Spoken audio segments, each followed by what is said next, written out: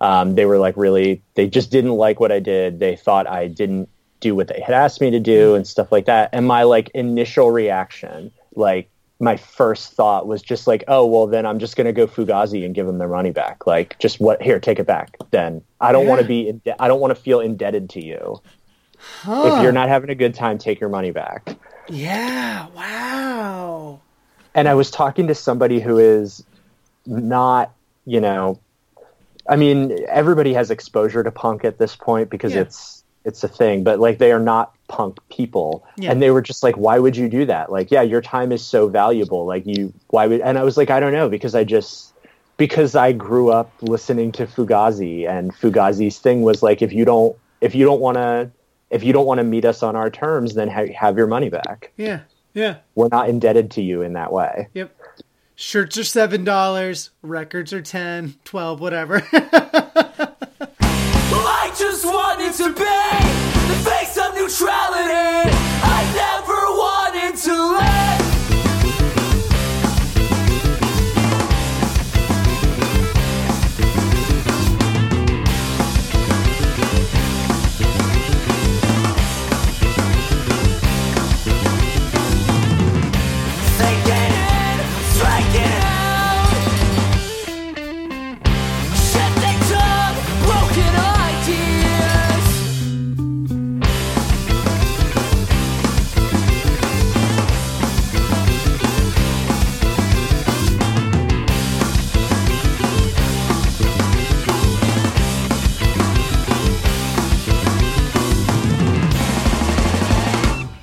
Hello and welcome to the EduPunks podcast. This is your host, Craig Bideman, bringing you another conversation with an everyday educator and daily disruptor in the world of education and music and life in general. This week I'm chatting with my buddy Connor McLaughlin, who works at the University of San Diego, all the way over in California on the West Coast. So we got to record a chat while it was still morning for him and afternoon for me. That was nice. It was pretty cool. I had already got a bunch of stuff done and he was just getting up to start his day. But we had a great conversation. We talk about his introduction into punk and what that meant for him and what leading a straight edge lifestyle has meant for him, and his life as an ethics professor and someone who does a lot of work in the realm of education and teaching future leaders in the world of education as well. So we have a really cool conversation, kind of a conversation that I haven't really had before on this podcast. He's an immensely brilliant human being, and we have two very different styles of how punk shows up in our life. So it's really great to hear that perspective as well. This week you're going to hear a bunch of tunes from the band I Kill Giants. It's an album that came out 5 years ago, and Near Mint Records has remastered it and is re-releasing it so that you can have a brand new vinyl pressing of it for the 5-year anniversary. The album came out in 2013. The members are now in a bunch of different bands, doing a bunch of stuff here in Boston and New York and all over the East Coast. But I'm going to be sharing you some of the tunes from an album, the self-titled album that came out 5 years ago, thanks to the folks at Near Mint Records. And so yeah, you'll get to hear some of that later, and I'm not going to dilly-dally too much in this part of the conversation or in this part of the podcast. So if you like what you hear, please tell your friends, share it, rate, review it, subscribe, whatever, all those things that podcast people tell you to do. All right, let's get to this conversation with Connor McLaughlin.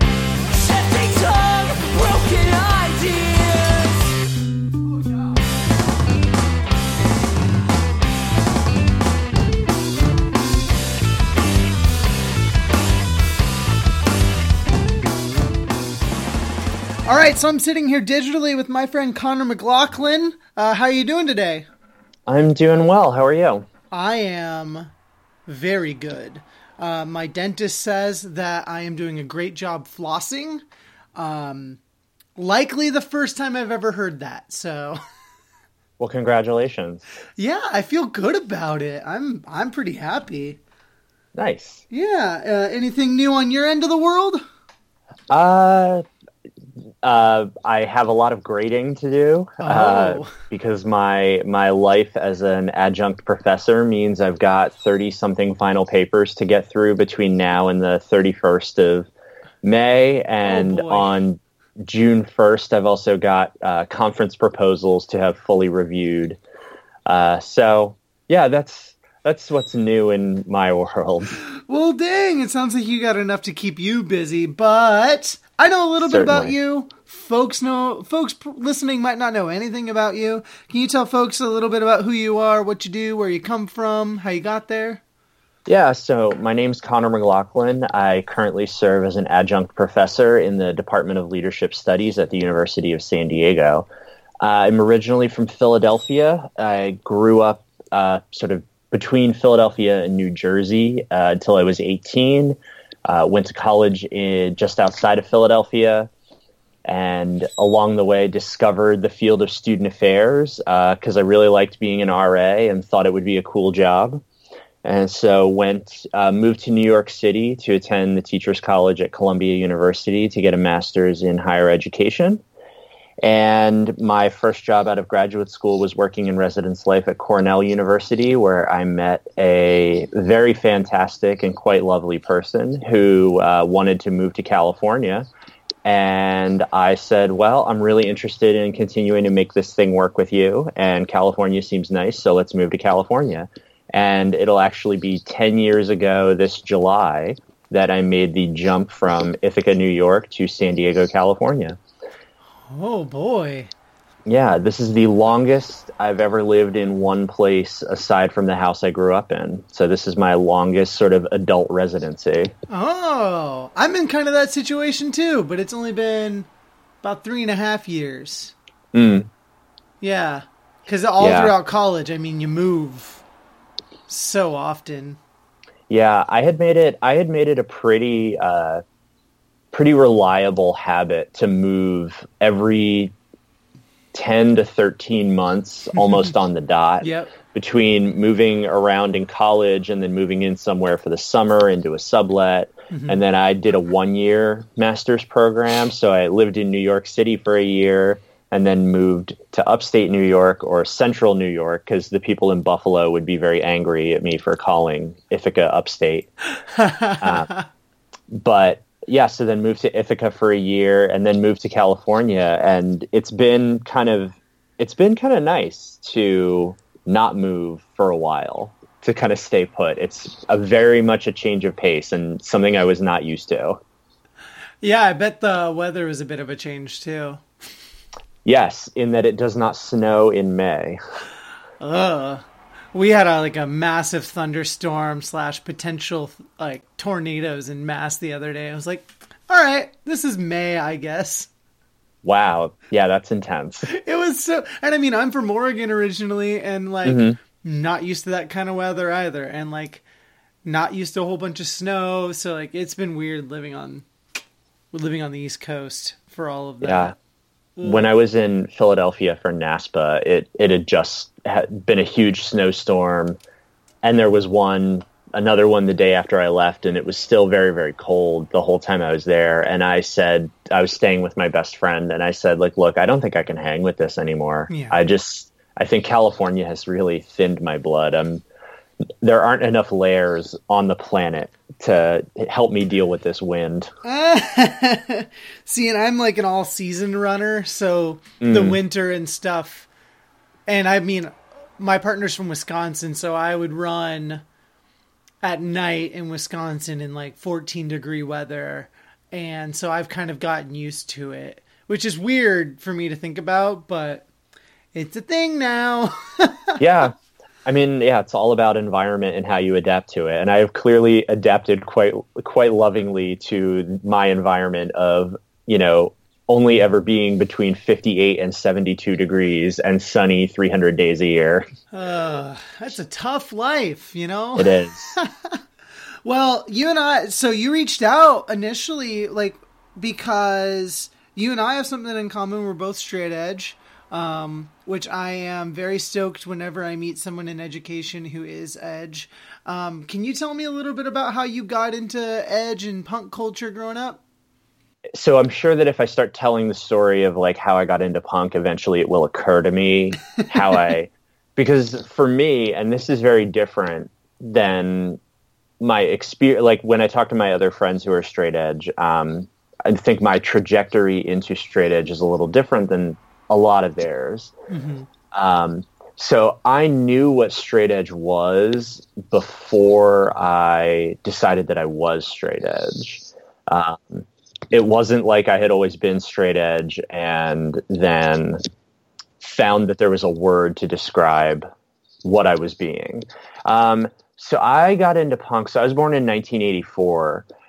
And I wish that I could say like, oh yeah, my parents were into the Ramones and I, had been exposed to punk in the womb, but that was not the case because my parents are into like the Rolling Stones and Bob Dylan and Simon and Garfunkel, which is awesome in its own right. But I was not, exposed to the first wave of punk. I have memories of hearing The Clash on sort of what at the time was like the classic rock radio station in New Jersey where I grew up. And I loved The Clash. I particularly remember loving Safe European Home. I heard that song on the radio and was just blown away. And I loved it. And then because I was, born in 84, so I was 10 in 1994 when punk had its sort of next big sort of resurgence in the popular sort of zeitgeist. And so like when Dookie came out, when the big Epitaph boom happened, when, Smash and Let's Go came out. And so I think probably one of my first exposures to, sort of what like non-77 punk, so not like The Clash or the Ramones, was seeing The Offspring on MTV on like 120 Minutes. And not really knowing what it was, but just feeling really drawn to like the urgency of the music. And then, I am an only child, so I didn't have older siblings, but a lot of the people I went to school with had older siblings. Okay. So they had, tapes that their siblings would make them that had, so, when their older siblings were buying Green Day records and taping it for them and, Nirvana tapes, which, sort of as a side thing, I never really liked Nirvana. I still don't really like Nirvana, which seems to be an odd thing, but I don't know. I'm kind of in the same, I think they were one of those bands I don't know. They just didn't appeal to me. Yeah. I didn't get it. I still don't. But I was exposed to a lot of that stuff through, friends having older siblings who were really into music. And then, I'm the kind of person who I get really, when I get into something, I like dive head first and want to know like everything about it. And so, when I found out what music in general was, I pulled all my parents' records out of their sort of very small record collection and would read the liner notes and read about the producers and who wrote the songs and things like that. And so when, punk bands were on MTV, a lot of them would have stickers on their guitars. And so I would try, this is before, it was really easy to YouTube things. I feel like I'm 1,000 years old saying that, but you're only 3 years older than me, but I still remember those. Like you couldn't just go home and look something up. Right. And so I remember watching a Headbangers Ball and seeing the video for Raining Blood by Slayer. Yes. And seeing that Jeff Hanneman had a Dead Kennedy sticker on his guitar and didn't know what the DK was, but just remember that logo. And then, also remember like seeing the video for Sweet Child of Mine where Steven Adler's wearing a TSOL shirt and just thinking like, what do those letters mean? And so those images were I was always really curious about it and tried to find all these different, like, oh, I'd ask people, like, what is that? And one of the, I have like 10 stories like flying through my head at the same time. So it was just having this like ongoing curiosity about like, what are these logos? What are these letters? What do these symbols mean? Like, I remember seeing the Black Flag bars years before I ever understood what Black Flag was or knew about Black Flag. And I think at some point in probably like 8th grade, it would have been about 8th grade, I saw a live picture in a compilation, and somebody had these big giant X's like drawn on their hand, and I was just like, what is that? I want to say it was like a picture of H2O. Okay. And Toby from H2O. And he had these big X's drawn on his hands. And I was just like, what is that? I'm so fascinated by why somebody would draw on their hands. Mm-hmm. So fast forward a couple of years, sort of in high school. I think I was a second year in high school. because I was about 15. And I went to a house party that a friend of mine who was a little bit older was throwing, and I don't know if my parents are going to listen to this, but yes, I'm sure at this point they understand that I'm old enough and mature enough that I can admit to having made stupid decisions as a teenager. Yeah. But I went to a house party where people were drinking underage, and had. Like, of course, I had tasted alcohol before. I mean, like, my parents weren't super teetotalers, and they would let me have like a sip of wine or something every once in a while. But at this party was the first time I ever tried drinking. Okay. And so I drank a beer, and I remember sitting there at this party drinking a beer and thinking God, I don't like this. This is not enjoyable to me on any level. Mm-hmm.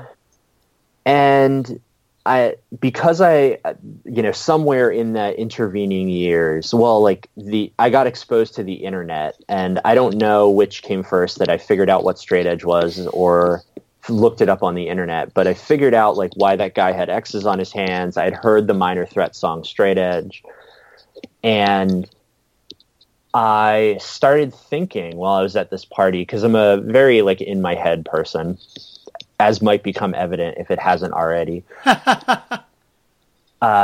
Started thinking well, I don't really like this. This isn't enjoyable to me. And so I asked myself, well, why do I do this? I was I think I'm doing this because other people want me to, or other people expect me to. And that was the first moment that I can identify any sort of a expansion of consciousness, in that I felt like I understood the world that was going on around me at a level that I hadn't understood it before. That I feel motivated to do something entirely by other people, and I actually have a choice about whether or not I want to do what other people expect of me. And so in that moment, I was okay, well, if I don't like this and I don't want to do it, and the only reason I would do it is because other people want me to, then I'm not going to do it, because that's not a good reason to do things that I don't like and that I don't get any enjoyment out of. Yeah. And of course, I wrestled with that a lot because, being a teenager and, experiencing peer pressure is a complicated thing and can lead to a lot of difficult social interactions. But I was just this is really a thing I feel committed to. It feels really important to me that I'm not going to do this just because other people want to do it or want me to do it. And a number of years later, a friend of mine, his name is Daniel, he put it so wonderfully. We were playing cards together. And somebody was trying to goad him into making a poor decision. You should put your money in, or you should do the whatever. I don't remember exactly what happened, but he looks up at this person with a completely straight face and just says, "I'm straight edge. I don't give in to peer pressure." And I was just that's so perfect. and so awesome, because that's, in a lot of ways, that's like the perfect distillation of what it means to be straight edge. And it's such like a beautifully articulate way to describe the experience that I had, of deciding that like this was going to be a part of who I was, had to do with, you know, the realization of how peer pressure was functioning in my life and how I was going to make a conscious choice to resist that. Yeah. And I mean, that's like at the core of punk in general. It's just like the best form of counterculture is to legitimately refuse to give in to like the mainstream culture. And one of the biggest things in our culture is alcohol and it's drugs and there's smoking everywhere. And like the biggest way to be counter is to not do those things. Like, to me, that makes a lot of sense. And growing up, I was also one of those people that like drinking never really was never really an interest of mine, and I didn't really get it. And even in college, when I did start drinking a little bit, like it wasn't something I enjoyed, and it ended up being something that I made medicated with. So like I recognized quickly how big of a problem it can be and why so many people fall to that problem. And like, I just felt like parts of me were slipping away and I was losing track of that piece that was in control. I remember, like, I'm also not one of those people who has never, like, who has decided to be straight edge and has never sort of critically thought about it. I mean, I've certainly had the sort of internal conversation with myself where I've really said, oh, well, do I want to try this? Like, do I want to do this on my own terms? Do I want to not be straight edge anymore? And, it never, when I think about why I would want to not be straight edge, or, when I like entertain the idea of it, it never seems to me like it would offer me much more than what being straight edge has always offered me. So yeah, I might find something that I enjoy that I didn't know I enjoyed, or I might, find a new thing to drink with dinner. But,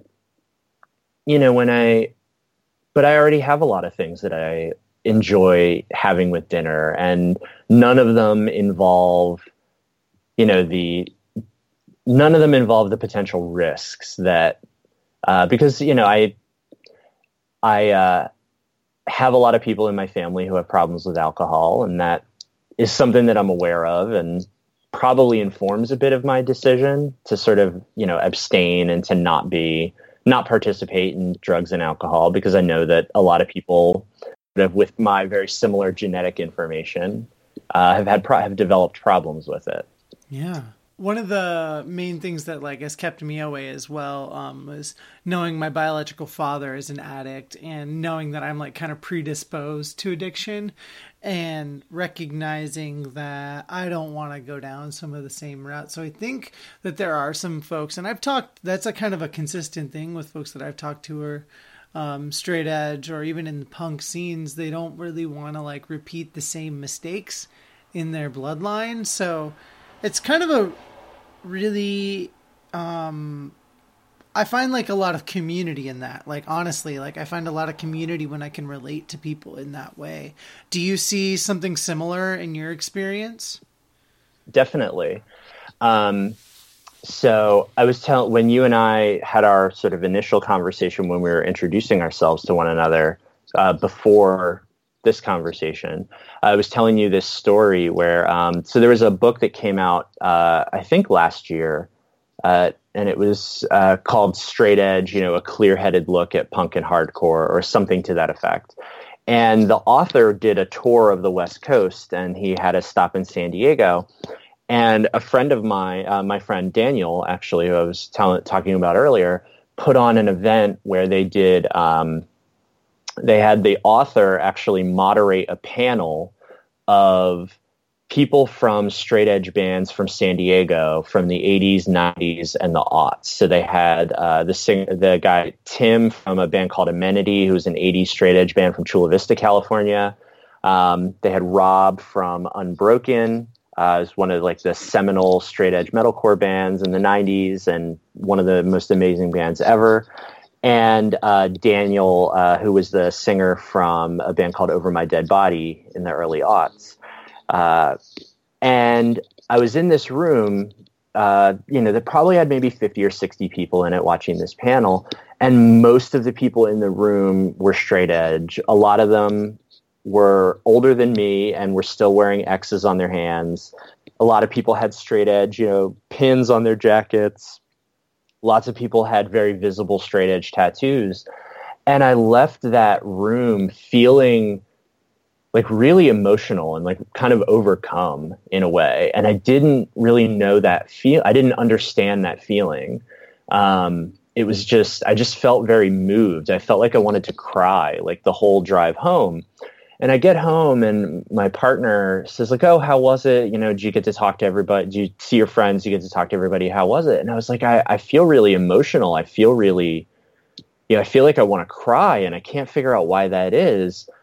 And she was like, oh, well, what was going on? And so I was like, oh, well, there was just like all these people and we all have this thing in common. And I don't know the last time I've ever been in a room with that many straight edge people who were also like there for a thing that was about celebrating this part of who we are. And my partner, who identifies as a woman of color, sort of was like, oh yeah, you're having this experience, like this experience that I have told you about when I am in these spaces with people who share my identities in ways that are very uncommon in my day-to-day life. And I don't want to make it seem as though I'm equating being straight edge to a person of color, because there's not the same, certainly not the same kind of systems of oppression that impact straight edge people. But she was saying like, yes, if you have a piece of who you are that you don't see a lot of and that you don't get to interact and bond with people over, having the experience of being in a room that is dedicated to that for a brief period of time can be a really powerful thing. And I was like, oh, huh. And I didn't have a response for it other than just like to be incredibly appreciative of how wonderful it was to spend time in the presence of, 50 or 60 other straight edge people who were there to kind of be happy about being straight edge. Yeah, that's so wonderful. I honestly haven't experienced that before. And but I have had like smaller group gatherings, and like one of the things that always kind of fills my heart is when I'm around like a group of like queer punks, and queer punks are like some of my favorite people, and I've been able to like, have like brunches or go to gigs together, and it's just like a whole different kind of camaraderie than I have with like, I don't know, really any other people in the punk scene, because I feel like a lot of times, some spaces haven't been kind to queers in punk and to even femmes in punk and hardcore. And so it's like one of my favorite things is to just like be with a core group of people that understand that punk is supposed to be inclusive and we're supposed to be chill. And so when I'm in those when I'm in those communities, it feels great. And when I'm around other straight edge people, it's one of those things where I'm just like, oh, you get me. I don't have to explain a lot of things. And like, those are the times when it feels nice to feel like you're validated by other people. Yeah. And, sort of in returning to your point, I think, the times when I am around, like queer punks and when I'm around kind of women and femme punks, in a lot of ways, like those are the times that it feels the most like what punk is supposed to be. It's not necessarily when punk is being like the boys club, which I struggle a lot with, in that, like, I want to recognize the reality that, punk and hardcore and metal in a lot of ways, reflect the same sort of patriarchal values that come out of the systems that they were created in, and even, mirror the systems that they were created to push against. They've also been very whitewashed and sort of heterosexualized. There's all of those things. And also that there have always been, queer, brown, and Black women sort of who were integral to the punk scene. And I remember having this conversation with somebody in San Diego about the history of the Shea Cafe, which most people have heard of. Like, I had known about the Shea Cafe years before I ever moved to California, but it's a sort of like all ages community run venue on the campus of UC San Diego. And I was talking to a friend who was telling me some history about the Shea and, its sort of current iterations and how it's gotten to where it is. And he's mentioned that, the person who's like really responsible for it is this person who, based on their name and the pronouns that were being used to describe them, I believe identifies as a woman, although I've never met this person. And I also can't remember what their name is. And so, my friend was telling me that this person is actually the person who like revived the Shea and sort of did a lot of the shows. But most people don't know that. They know this other guy who usually is there running the soundboard because he's been this visible face, and not to take anything away from what he does, but also like this, woman gets erased a lot from the conversation about who helped kind of maintain this. And so having being told that story and it really what really stuck with me, or what part of it really stuck with me, is that, oh, right. That's the reminder that, yes, sort of patriarchy exists in punk and hardcore, but also like saying that it is describing it as a boys' club in a lot of ways sort of continues to perpetuate the assumption that women, that femmes, that trans people, that queer people, that, Black and brown people aren't a part of it, when really they are. They're just erased from the history. Their stories aren't the ones that are, told and sort of held up as the meaningful stories. Yeah, because for a genre that consistently gets labeled as like, or even just like appears so straight white dude kind of thing, it was built by people of color and it was built by women. And like, that's why I'm really glad that like today's generation of punks are like making space for that and are trying to make sure that that doesn't get erased. To everybody that I love today, I want to feel ashamed. The machine inside me spits out numbers. All right, going to take this break in the podcast to share with you some good information about my buddy Corey Purvis, who makes some amazing freaking artwork. He actually made the artwork for the album that you are listening to throughout this episode, for the I Killed Giants self-titled album. Corey is just a ridiculous artist that I have been a big fan of for the last few years. He's made a lot of artwork for a lot of great bands and a lot of organizations and merch and stuff like that over the last few years, and he does a lot of just his own unique designs that he puts on shirts and stickers and stuff.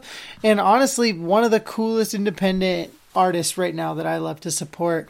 If you go to Corey Purvis, PURVIS.BigCartel.com, it's COREYPURVIS.BigCartel.com. There will be a link in the show notes. Go to CoreyPurvis.BigCartel.com. You can get yourself a bunch of his cool artwork on a bunch of shirts and enamel pins and stickers. He makes a really cool design stuff that he likes to make with like appliances and people's faces blurred out and whatnot. I just think it's some of the most fascinating artwork that's being made, and he does a lot of commission work, and he owns Near Mint Records, who is releasing this remastered version of the I Kill Giants album that you're hearing throughout this episode. That's what's so friggin' rad about Corey, is he does a whole bunch of cool stuff, including owning a record label that puts out a lot of cool music while he's also making a lot of great art.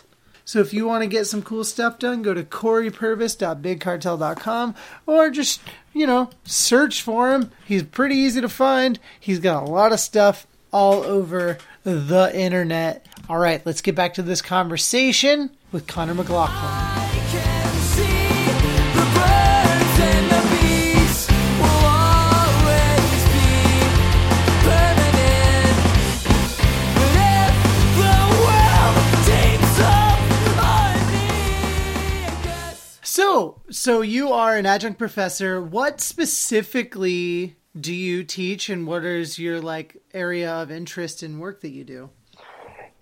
Yeah, so it's sort of funny because as an adjunct, in a lot of ways, I teach what I get assigned to teach, and not that I don't get to make my own curricula, but I teach what there are openings to teach. Mm-hmm. And so it's been interesting for me to think about what I teach and how it relates and how to connect it to the things that I'm also sort of personally interested in. So the class that I have taught the most often is a class called Leadership and Ethics. So because I teach in a leadership studies department, I have a lot of students who have different sort of career trajectories in mind and notions of where they want to go. So my department houses our higher education program. So I do teach courses that have a lot of people who are studying to be student affairs professionals and going through their professional preparation programs. I also work with a lot of students who are studying nonprofit leadership and management, folks who are studying K through 12 leadership. There's a student in one of my current classes who is actually getting a master's degree in social innovation through the School of Peace and Justice Studies. So I teach students who do a lot of kinds of things. And so my ethics class is not necessarily specifically about higher education, although I draw a lot from higher education as oftentimes a metaphor for sort of bigger issues, bigger ethical decisions that need to be addressed, because it's the thing I have the most access to and the most experience from. But I try to do it in a way that is accessible to people who don't already have degrees in higher education or who don't work in higher education. So my interests are really around, the thing that I am most interested in is, being a straight heterosexual or a heterosexual cisgender white man. I have sort of become very interested in and very sort of dedicated to continuing to understand intellectually and also put into practice actually the ways that people who hold sort of dominant group positions can be active participants in creating just spaces. I believe very firmly that part of ending racial oppression is white people taking up the work of dismantling their own racism. I think a big part of ending sort of gender-based oppression is cis people and cis men in particular sort of owning the ways in which they've contributed to systems of oppression and dismantling their investments in them. Yeah. And so when I think about teaching an ethics course, I put a lot of energy into thinking about, well, ethics is effectively about the question of right and wrong. What is the right thing to do and what is the wrong thing to do? How can I guess, mobilize this idea that people need to use their power, the power that they have in service of creating justice, as a way to understand how to make choices about what is right and what is wrong. And so, we do, of course, we cover some of the classical sort of ethical frameworks. We talk about Kant. We also talk very critically about Kant, which is always funny because when I read my students' final papers, half of the people talk about how the categorical imperative is crap, and the other half use the categorical imperative to sort of frame their arguments. And we talk about utilitarianism and the benefits and pitfalls of that. But the course isn't a philosophy course, so I try to spend a lot of time sort of making it very practical. And so we ask a lot of questions like, okay, well, how does the culture that you grew up in inform what you understand as being right and being wrong? how does it frame the way you interact with other people around this idea of right and wrong? How has your relationship with religion and spirituality framed your understanding of right and wrong? How has your race framed your understanding of right and wrong? And so, and even those are very like heady philosophical questions. So so one of the things that I do is I actually, at the beginning of the semester, I do some work with the students around like picking a decision that they are trying to make in their lives. And for some students, it's, I don't want to trivialize them because I actually think they're very important questions. But for some students end up picking these issues that can seem very small. Like there's a student in my class this year who I think is writing a really fantastic paper on the ethics of pet discipline. He just got a puppy. He doesn't want the puppy to relieve itself on his furniture in his apartment. Mm-hmm. So he's trying to figure out like what to me is the right way to sort of house train and discipline a dog. Yeah. And he was like, he actually asked me at one point, like, oh, well, but is this okay? Like, this seems like a really silly thing. And I said, no, I think this is a fantastic question. You're ultimately asking about you're asking about doing an examination of how you interact with another living thing in the world. Yeah. That's important. Yeah. And then, I had a student in the class previous who works for a nonprofit that has a government contract, and part of their government contract is sort of reporting demographic data about the use of their services. And this person knows sort of with a high degree of certainty that there are undocumented folks utilizing their services, and was trying to figure out what the ethical way to report the information to maximize their access to government funding while not potentially exposing these undocumented folks to potential repercussions. Yeah. Which is an issue of a different scale, sure, and both incredibly important things.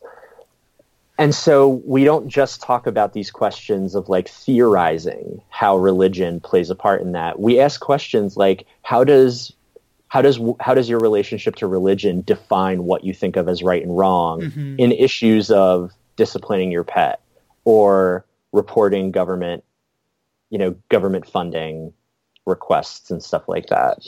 How does your race shape that? So I have a question. How does your relationship with punk and straight edge inform your ideas of what is right and what is wrong? And I'm sure you've thought about this in plenty. Totally. It's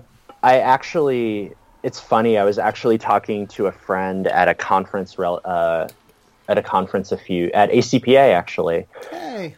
About how I actually think I want to do some like academic writing about this. We were having this conversation about like that punk in a lot of ways feels like it could be an epistemology. It could be a way of knowing and a way of understanding the world, a way of making sense of the world. And yes! it comes with its own assumptions and its own, pitfalls that need to be critically examined, and ownership needs to be taken of them. But I genuinely do think that in a lot of ways, like being punk and growing up in punk and having so much of how I understand the world be informed by punk, like it's very much a lens that I use. Yeah. And so does being straight edge. And so, one of the questions that being straight edge, I think, prompts me to ask when I make decisions about what I think is right and what I think is wrong is, what is the societal expectation about this, and do I agree with it? Mm-hmm. What is the relationship to peer pressure that this issue presents, or what external forces am I being told are the right things to do, and do I agree with that? Does that sit with what I feel is right about the world? Punk also was the first place where I really started to understand that there are systematic structures at play that shape people's lives. And, I can thank sort of my exposure to Crass for that in a lot of ways. And so, one of the things that punk sort of asks me to examine, or being punk sort of means that I need to examine, is what are the systems at play? Are there bigger systemic structures impacting, my relationship to this issue and what I think is right and what I think is wrong about it? And who are those systems benefiting? So in a lot of ways, punk taught me to take a critical lens to my own decision making and my own sort of assumptions about what is right and what is wrong. And I wrote a post on my blog relatively recent. I say relatively recently. It was probably 6 months ago at this point.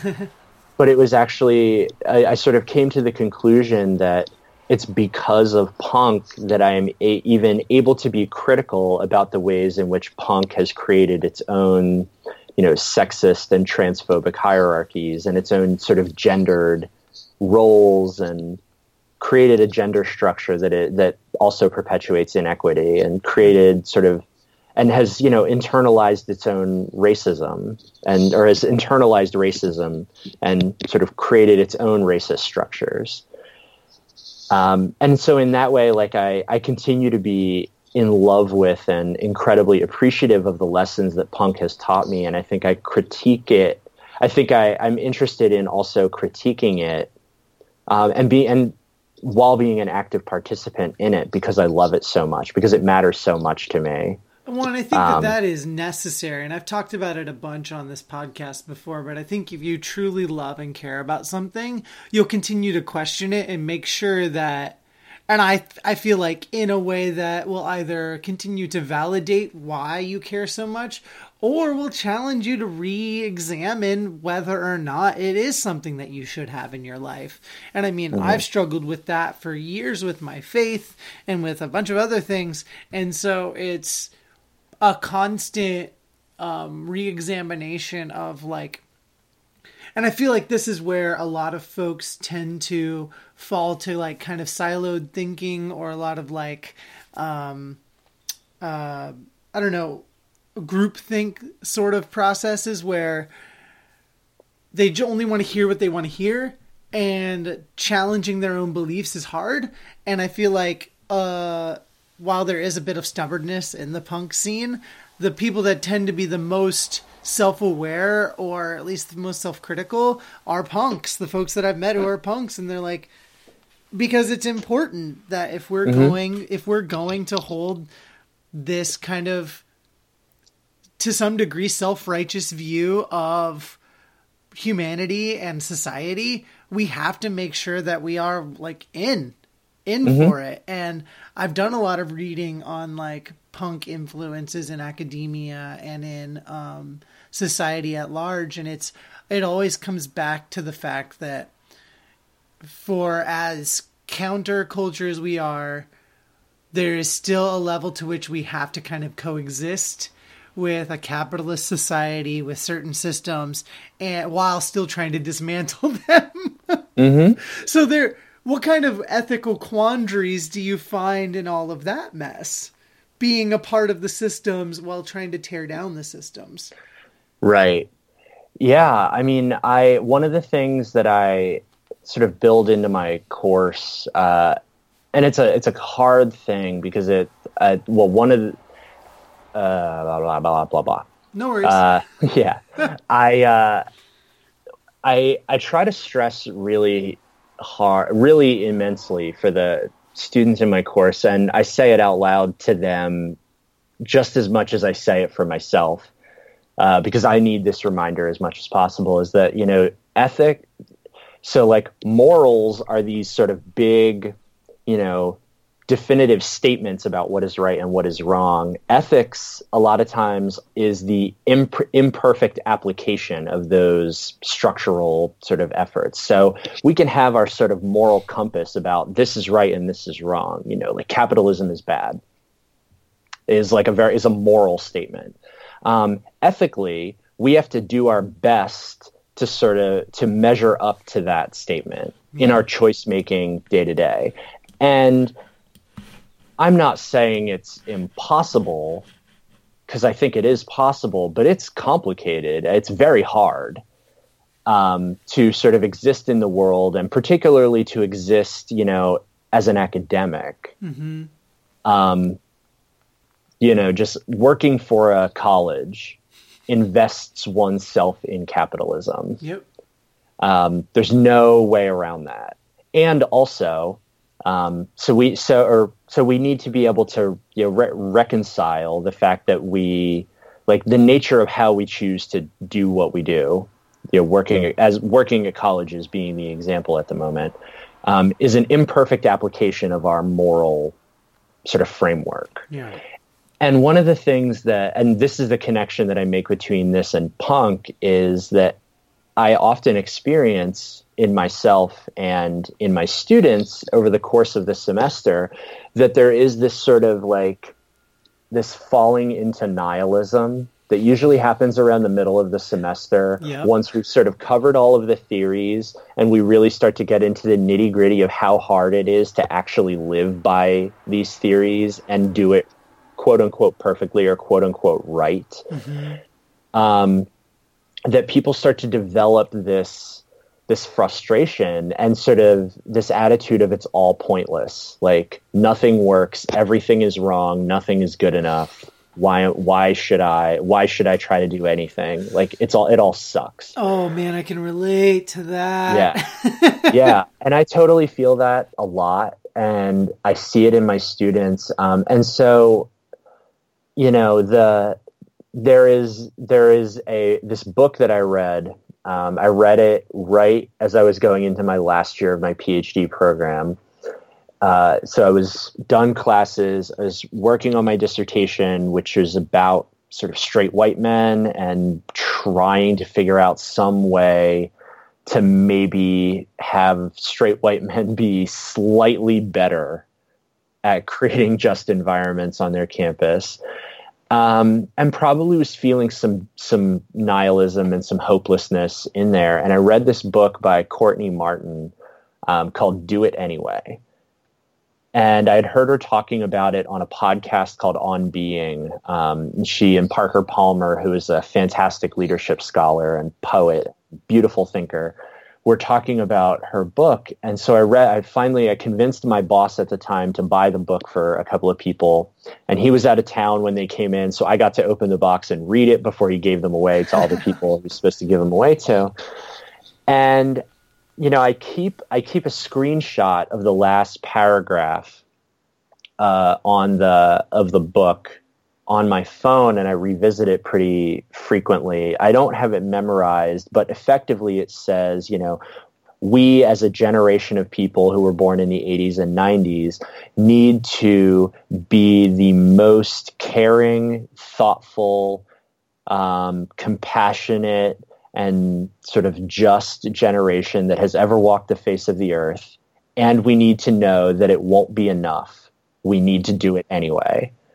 And I read that book, and I was sitting in my office at the University of San Diego, and I just cried because it was, to my mind, sort of the most sort of inspiring call to action I think I had ever read. And it perfectly distilled like how easy it is to fall into that, like, everything is pointless, nothing works, everything sucks, we can't do anything. And perhaps that is also just like a very privileged mindset to just, have the privilege to give up on things. But it really challenged me to like really rewire my thinking on that, to think that, the fact that it is not enough means that the work is not done yet. And if the work is not done yet, that means that I still have something I can do. And ever since that day, that has been sort of my like personal mantra. Whenever I feel hopeless, whenever I feel scared, whenever I feel like I can't do enough or I'm not good enough, I have to like sort of recenter myself, sort of really get in touch, do my little meditation. And I just keep telling myself, do it anyway, do it anyway, do it anyway. Yeah. Like, as much as I feel that overbearing sense of nihilism sometimes, and I think it's also like going through a lot of mental health stuff tends to like, I don't know, mess you up a little bit and that kind of thinking as well. But I really relate to also this idea of do it anyway, because there are a lot of times that even my partner and like people around me like, Craig, I don't know how and why you do all the things you do. And I'm like, well, I feel like if I don't do them, no one's going to do them. And so I just do it. And I think that is, that's kind of something I needed to hear today, to be honest. And I just put that in my Amazon cart, so I'm probably going to get that book and read it next week. It's really beautiful. Yeah, it sounds really impactful.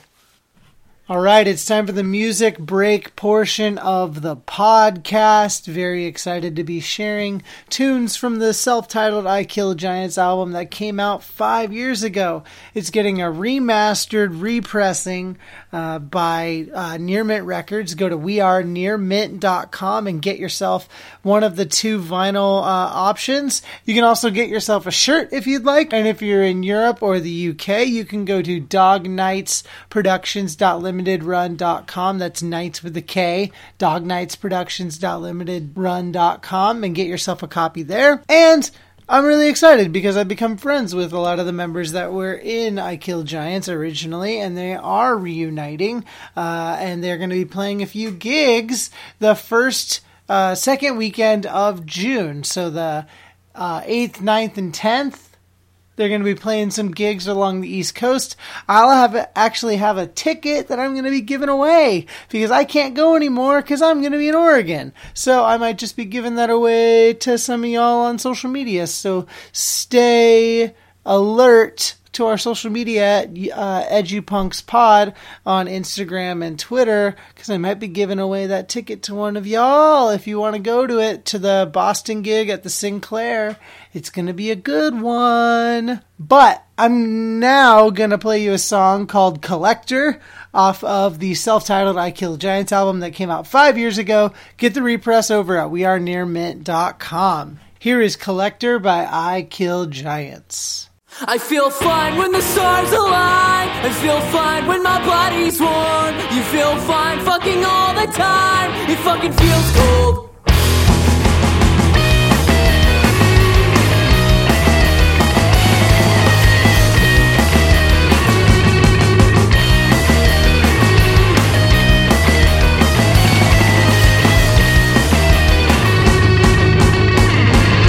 It's just a kids these days. I don't feel comfortable in my own skin. I think the best is only over. The night is slowly closing in, and I'm staring at my thighs. You watch an episode and nothing more. I think I'd rather not be sober. I feel fine when I'm walking home. The cold waits till I get inside, but I can't tell the difference. I hate you for this. It feels like yesterday. You were closing up my blinds. You didn't want the world to see you in my bed and sleeping past morning. It's hard enough to say I'm taking care of myself when I give the world for nothing more than a call just telling me you're still the same.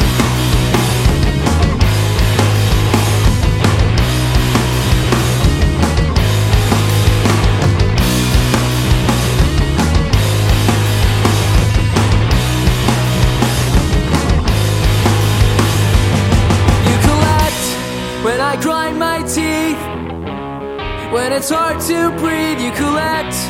When I watch the time, when you're on my mind, you collect. When I see your name, when I blame the pain, you collect. You collect.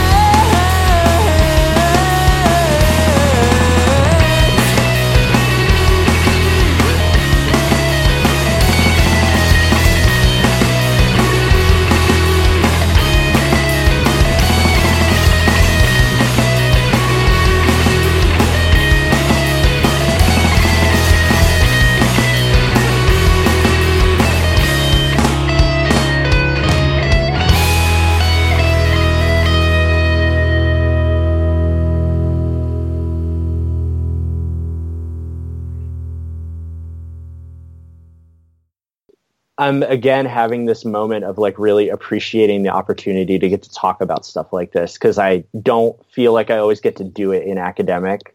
I feel like I don't get to be this part of myself with academic people. Aw. So the opportunity to do it has been like really life-giving. Oh, that's wonderful. Like it's kind of the same. And I totally get that idea of like how punk is used as a good lens to see the world, and like kind of how I explain myself to other people sometimes. Cause like I do talks at other colleges, and I have a sliding scale for like how much I charge. And I tell the schools that like, I'm a punk at heart. If your budget is smaller, whatever, I will do it for a smaller price. I do not mind. And I've done a couple for free because I'd rather just the education get there than you have to worry about paying for that. And I've had people just be like, no, you're invalidating the work that you do, or yourself as a resource. And I go, but at the same time, I don't care. Like, I'd rather just make sure that the students are learning, and I don't necessarily need that money or whatever. Like, I'm in a place where I can suggest that. Like, it's okay to me. And again, completely informed by punk. Some nice little flash questions. Quick stuff. Sweet. So what is your favorite color? Black. Oh, yeah. What about your favorite food? Tacos. Oh, do you have like a specific type of taco? I know you're in California, right, so you get some good tacos. And I live in San Diego that has the best tacos in the world. And I don't want to play into the sort of macho, hardcore, tough guy persona that I built up a lot as a teenager. But so I'm not going to say anybody who disagrees can fight me, but know that I am willing to defend my position. Nice. So I have, there's a friend of mine who has a business under the name Chicano Soul Food, who makes his grandmother's sort of like stewed meats and stewed veggies recipes and puts them on tacos that I think are some of the most amazing tacos ever. And sort of on the bigger spectrum, there's a place in San Diego that has a couple of locations and one in Las Vegas called Tacos El Gordo that does some of the most amazing, I don't even have to say in my opinion, because they have actually been voted the best tacos in the United States by like culinary magazines and stuff like that. So my two favorite tacos are the ones my friend Sergio makes, and the tacos, particularly the lengua tacos at Tacos El Gordo in National City, California. Dang, that sounds like something I need to do. Absolutely. You should come to San Diego. I've actually never been to San Diego, so that might be a thing I need to do. We're thinking of new places we need to experience, and Katie's never been to California, so we should make this happen. Great. Yeah. So what about a favorite movie? You a movie person? I am a movie person. My favorite movie, so I have like three favorite movies, and their position sort of moves around depending on the mood that I am in. But so generally it's Rushmore, Almost Famous, and Shaun of the Dead. Shaun of the Dead. Yeah, Shaun of the Dead was was one of the most impactful movies for me ever, just because it was I was in love with every aspect of it. The meta commentary, the awareness of sort of the history of zombie movies is amazing. Almost Famous really touches on a soft spot that I have for 70s arena rock and like the quote unquote heyday of Rolling Stone.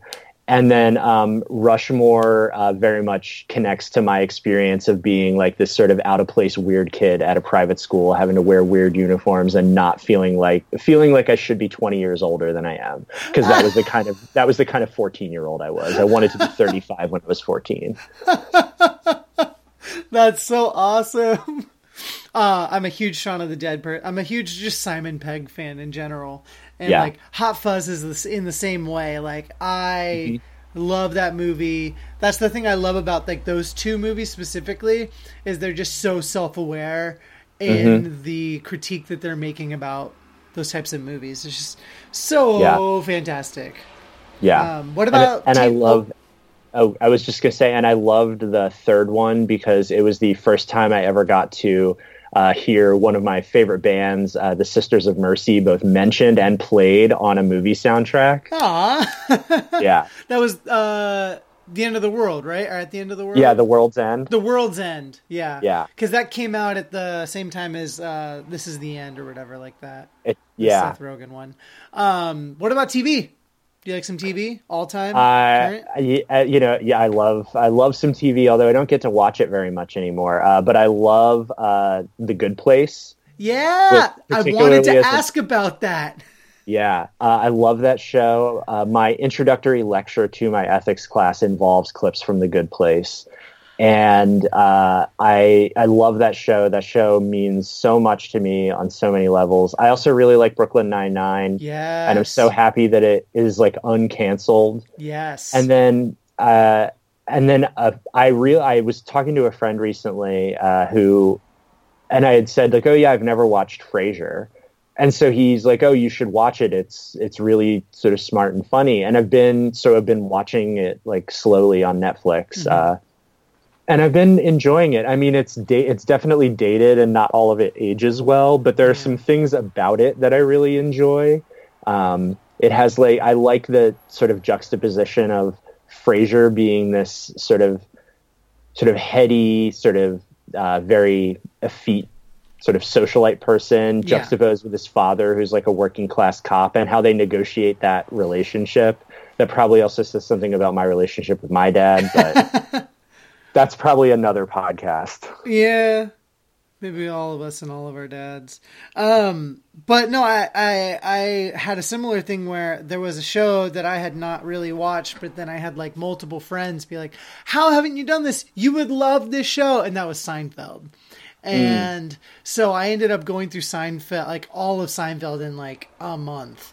And I could not believe, it's like when you go back and like, for me, it's like when I went back and found out like the Get Up Kids and Sunny Day Real Estate and a bunch of like those bands and realizing, holy crap, they influenced all the bands I listened to. And then I realized, oh my gosh, Seinfeld influenced and gave so many people a platform. Holy crap. It was amazing. Yeah. Oh, and there is one other show that I need to mention, particularly as it relates to the world of higher education. There was a show that was on MTV in, I think, the late 90s called Undergrads. Yeah, I remember that. You know about the show? Yeah. There was only one season. There's only like 8 episodes. I think it is the best portrayal of student life, sort of non-classroom college life that's ever been committed to DVD. I love it so much. It's a show about college that never once enters a classroom. Yeah. And like people's responsibilities as an RA is like central to several plot lines. It's a fantastic show. It's one that I constantly recommend that people like revisit with their student affairs and like academic hats on, because it's just amazing. Dang. What's your favorite place you've ever visited, traveled to? It's going to sound really corny if I say San Diego, but I really like it here. It's really cool. The place that I have been that I am like really, really anxious and inspired to get back to is I really want to go back to Dublin. Oh, cool. I went to Dublin in 2000. And it was really amazing, but I was 17 and I was on like a high school trip. And so I was like I really wanted to like explore and figure out like what local people were doing and not see touristy things. And so some of my sort of desire to get back is informed by that. But yeah, I really want to go see Dublin again. I really want to go to London. And then a place that I have never been that I really want to go to is Tokyo. Hey, same. Yeah. I'm a big anime nerd, so I really want to go, to where the sausage is made, if you will. I watched a lot of anime. That's awesome. It's fantastic. Lastly, and I think we've covered some of this a little bit, what are some of your favorite bands, or what's an album that you would say, this is the album for me? Or even current stuff, whatever. Yeah. Oh, it's so hard for me to pick one album. Usually if I've got to do like top 5, it's The Sisters of Mercy's Floodland, American Nightmare's Background Music, Coheed and Cambria's In Keeping Secrets of Silent Earth 3, Notorious B.I.G's Ready to Die, Wu-Tang Clan's Enter the 36 Chambers, Kanye West Graduation. You took a hard turn and I love it. I did. Alkaline Trio's Good Morning, and sort of like a more current thing. I love I love everything they've ever put out, but particularly The Greatest Generation by the Wonder Years. Yes. I think that record is just mind blowing in terms of how incredible and creative it is. It definitely touches a lot of chords for me in terms of things I've experienced in my life.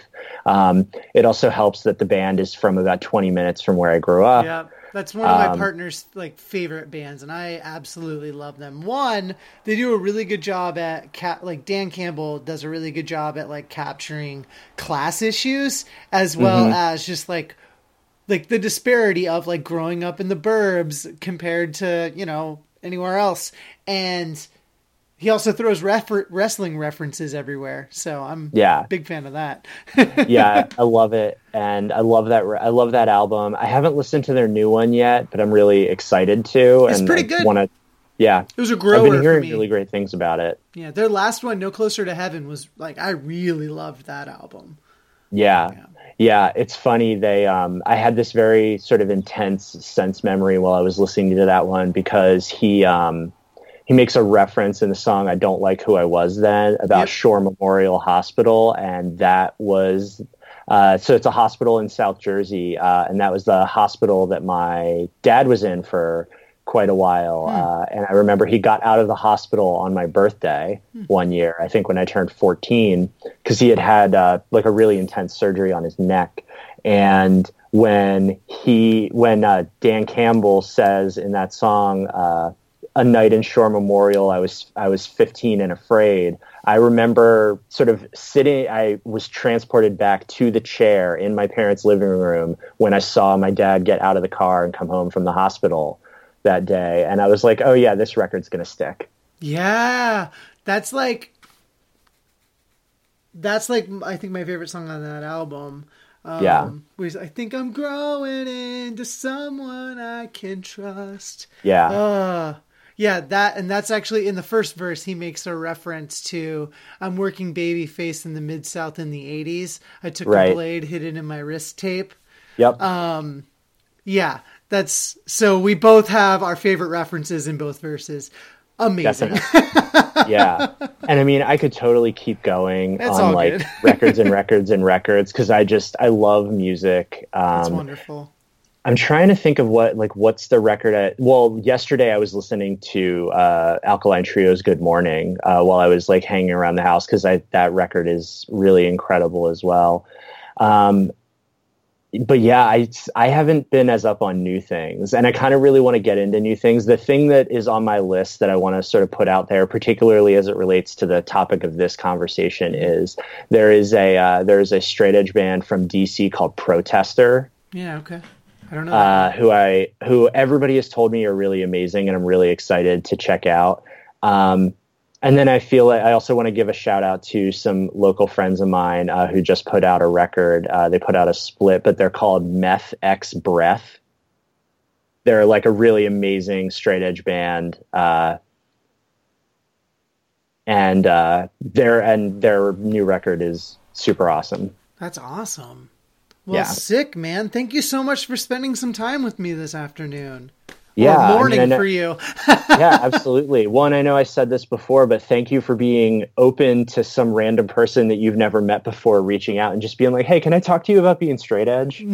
Honestly, not the first time. And that's what I've loved about making this podcast is like it comes to people in different ways. And like I share it in a lot of the groups. And so when someone at least shows any sort of interest and has the connection and it makes sense, I love making these connections because like, hey, like we have plenty in common so that when we're in human form together, there's going to be no shortage of conversation.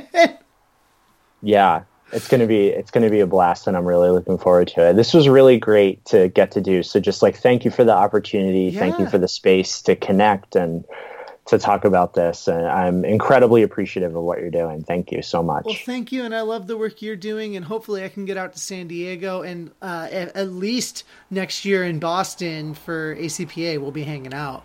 So maybe we can do one in person. We can have a follow-up chat. Oh, I would love that. All right. Well, you have a good full rest of your day. You as well. All right. See ya. Take care.